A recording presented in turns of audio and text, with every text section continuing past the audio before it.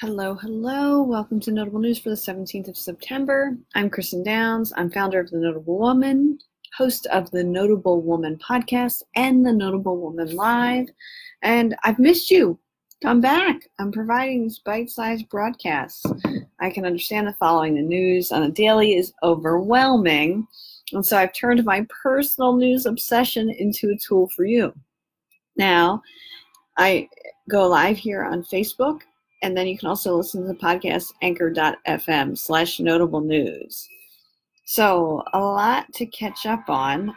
Let's start with Judge Brett Kavanaugh.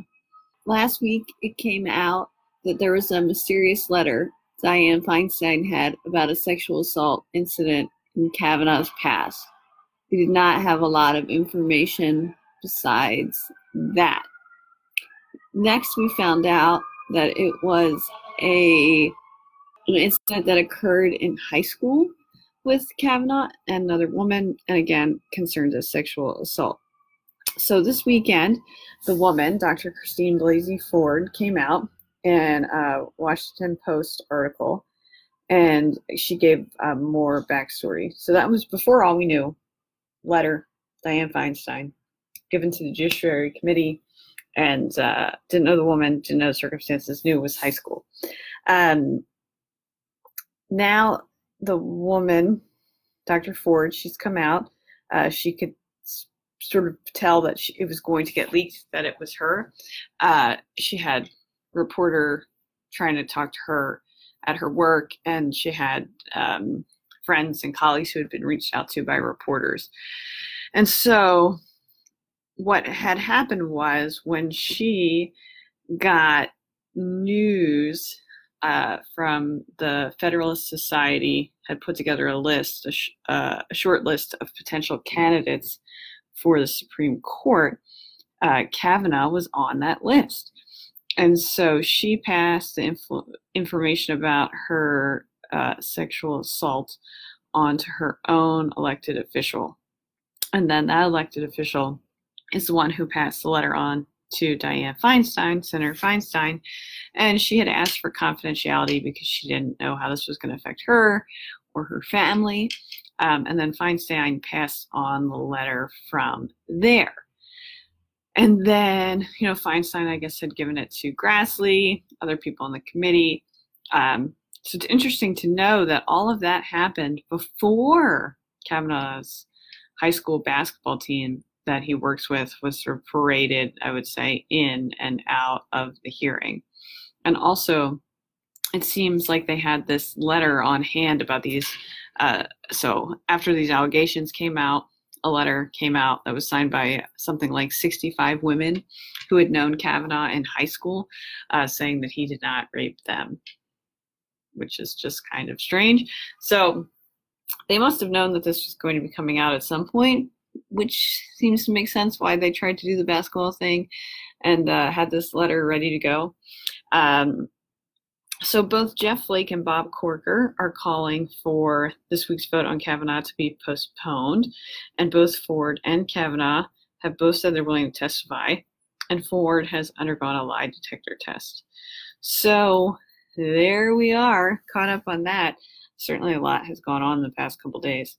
Now moving over to Hurricane Florence, it has made its way through the Carolinas. Certainly it struck the eye of the storm, made landfall in North Carolina. At this point, as of today, Monday, 24 people have died. At this point, 500,000 homes and businesses are without power. The storm is currently a tropical depression, and it is massive. It's currently over 6 states as of today. It's brought more than 30 inches of rain in parts of North Carolina, 20 inches in other places, and they're looking at $17 to $22 billion in damage. Now, another place where a lot has been going on this past week, since I've been away from you, is with FEMA. They've been in the news a lot. First, of course, the Hurricane Maria deaths, and then Brock Long was quoted as saying the Hurricane Maria deaths are just all over the place, quote, all over the place. Also, news coming out that Brock Long is working very hard to keep his job. And it seems like Kirstjen Nielsen, who's the Secretary of Homeland Security, and his number 3, there is no number 2 in FEMA right now, but his number 3 are trying to push him out. I find that interesting, given Kirstjen Nielsen's role in the family separation. And it's also interesting given that $10 million from FEMA was just transferred to ICE, which has just come out this week. And also within the past week to 10 days, we found out from the New York Times that the number of children separated from their families had increased like 5 times over since May 2017, which is just crazy.